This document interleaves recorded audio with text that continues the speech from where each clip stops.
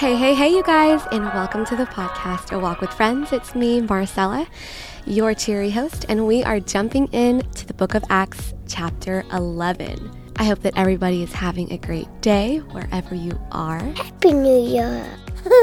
Here is the book of Acts, chapter 11.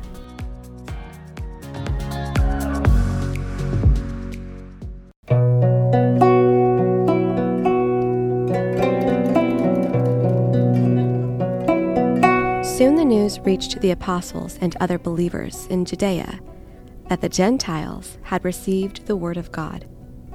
But when Peter arrived back in Jerusalem, the Jewish believers criticized him. "You entered the home of Gentiles and even ate with them," they said. But Peter told them exactly what had happened. "I was in the town of Joppa," he said, "and while I was praying, I went into a trance and I saw a vision. Something like a large sheet was let down by its four corners from the sky, and it came right down to me. When I looked inside the sheet, I saw all sorts of tame and wild animals, reptiles, and birds. And I heard a voice say, 'Get up, Peter, kill and eat them.' 'No, Lord,' I replied. I have never eaten anything that our Jewish laws have declared impure or unclean." But the voice from heaven spoke again, "Do not call something unclean if God has made it clean." This happened 3 times before the sheet and all it contained was pulled back up to heaven. Just then, 3 men who had been sent from Caesarea arrived at the house where we were staying. The Holy Spirit told me to go with them and not to worry that they were Gentiles. These 6 brothers here accompanied me, and we soon entered the home of the man who had sent for us. He told us how an angel had appeared to him in his home and had told him, "Send messengers to Joppa and summon a man named Simon Peter. He will tell you how you and everyone in your household can be saved." As I began to speak, Peter continued, the Holy Spirit fell on them, just as he fell on us at the beginning. Then I thought of the Lord's words when he said, "John baptized with water, but you will be baptized with the Holy Spirit." And since God gave these Gentiles the same gift he gave us when we believed in the Lord Jesus Christ, who was I to stand in God's way? When the others heard this, they stopped objecting and began praising God. They said, "We see that God has also given the Gentiles the privilege of repenting of their sins and receiving eternal life." Meanwhile, the believers who had been scattered during the persecution after Stephen's death traveled as far as Phoenicia, Cyprus, and Antioch of Syria. They preached the word of God, but only to Jews. However, some of the believers who went to Antioch from Cyprus and Cyrene began preaching to the Gentiles about the Lord Jesus. The power of the Lord was with them, and a large number of these Gentiles believed and turned to the Lord.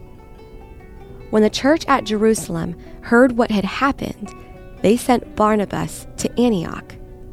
When he arrived and saw the evidence of God's blessing, he was filled with joy, and he encouraged the believers to stay true to the Lord. Barnabas was a good man, full of the Holy Spirit and strong in faith, and many people were brought to the Lord.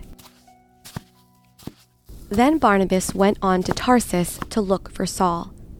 When he found him, he brought him back to Antioch. Both of them stayed there with the church for a full year, teaching large crowds of people. It was at Antioch that the believers were first called Christians.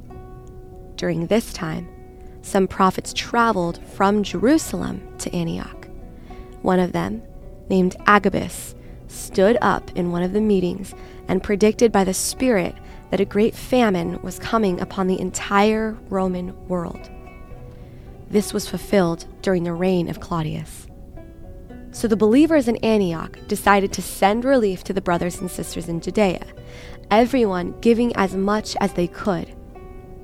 This they did, entrusting their gifts to Barnabas and Saul to take to the elders of the church in Jerusalem.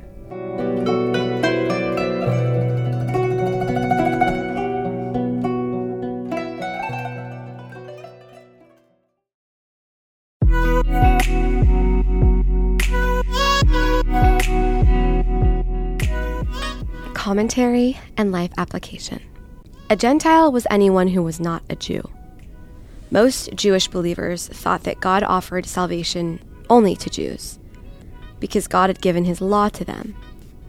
A group in Jerusalem believed that Gentiles could be saved, but only if they followed all the Jewish laws and traditions, in essence, if they first became Jews before becoming Christians. But both groups were mistaken. When Peter brought the news of Cornelius' conversion back to Jerusalem, the believers were shocked that Peter had eaten with Gentiles. After they heard the whole story, however, they praised God. Their reactions teach us how to handle disagreements with other Christians. Before judging the behavior of fellow believers, it's important to hear them out. The Holy Spirit may have something important to teach us through them.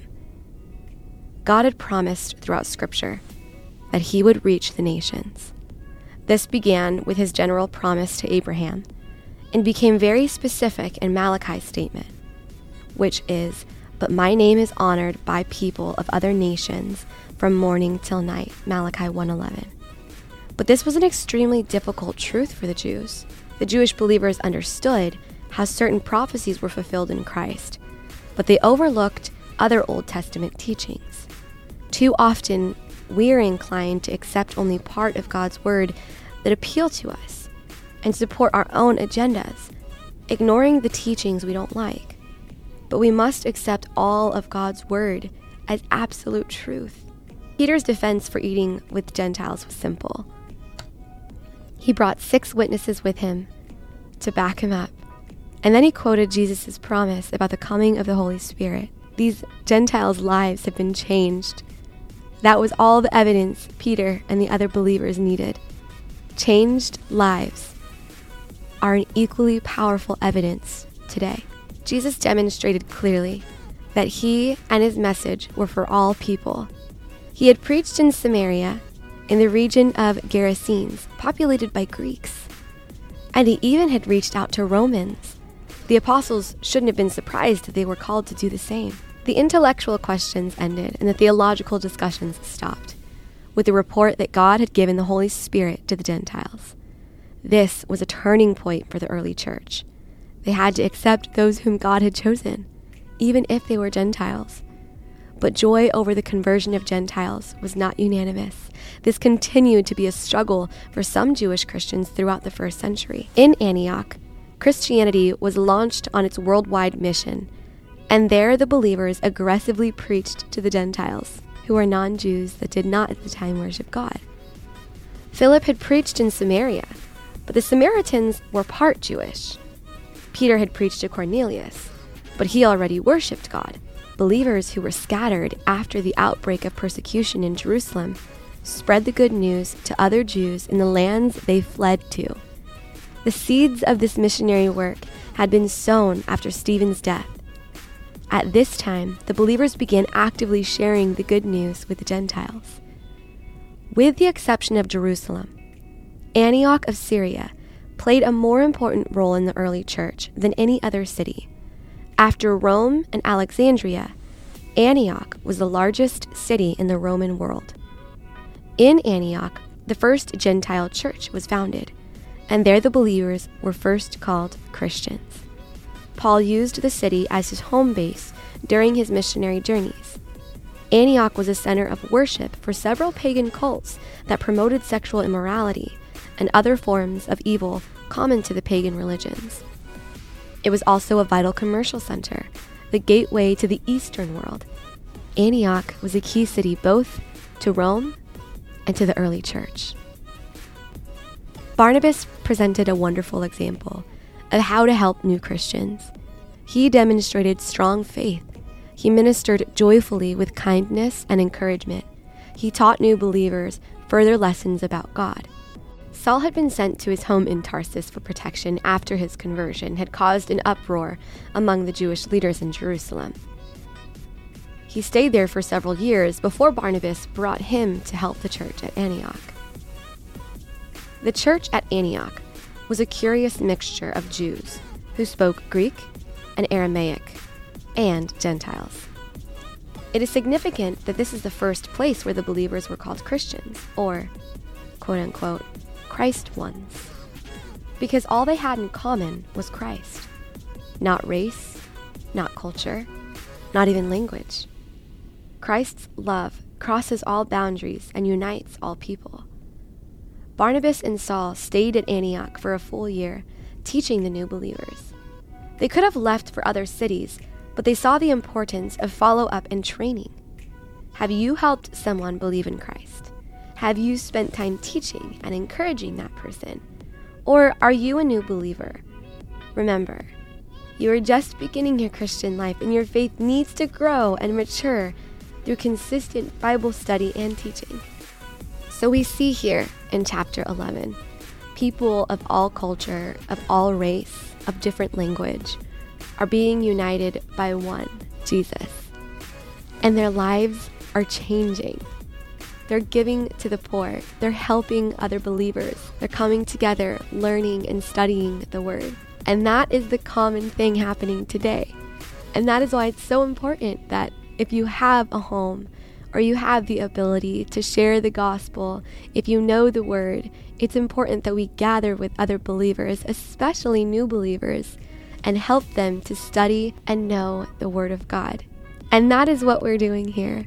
We're making sure that everyone has access to the Word and to community. Thank you so much for being a part of it. If you would like to share, please do on every social platform that you have. We're going to continue reading through the Bible throughout the year, Bible studies, conversations with friends, edifying through kingdom connections. If you would like to sow a seed into this podcast, I left my Venmo in the description below. And I know how crucial it is to get in our daily reading and daily study. So I thank you that you're choosing to come on here and do it together with me. Thank you guys for being here, and I will meet you again tomorrow for Acts chapter 12.